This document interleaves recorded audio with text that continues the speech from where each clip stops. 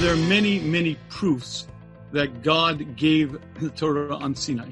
The fact that 3 million people were gathered there and told their children, that type of event can't be falsified. And there's also the simple reality that such a brilliant creator who put such forethought and such care into creating a world obviously had a reason for it and wouldn't leave mankind without the reason. But if you ask me, after all said and done, how do I know it's true? The answer is I know it's true because it's as true is. It's not something I have to think about, dwell upon, bring proofs to. I don't have to be proven that this object is solid and real. If you hit me over the head with a rock, I don't have to debate whether it was a rock or not a rock. There are certain realities. Within the heart of every Jew is a knowledge that God created the world and God has a purpose in that creation.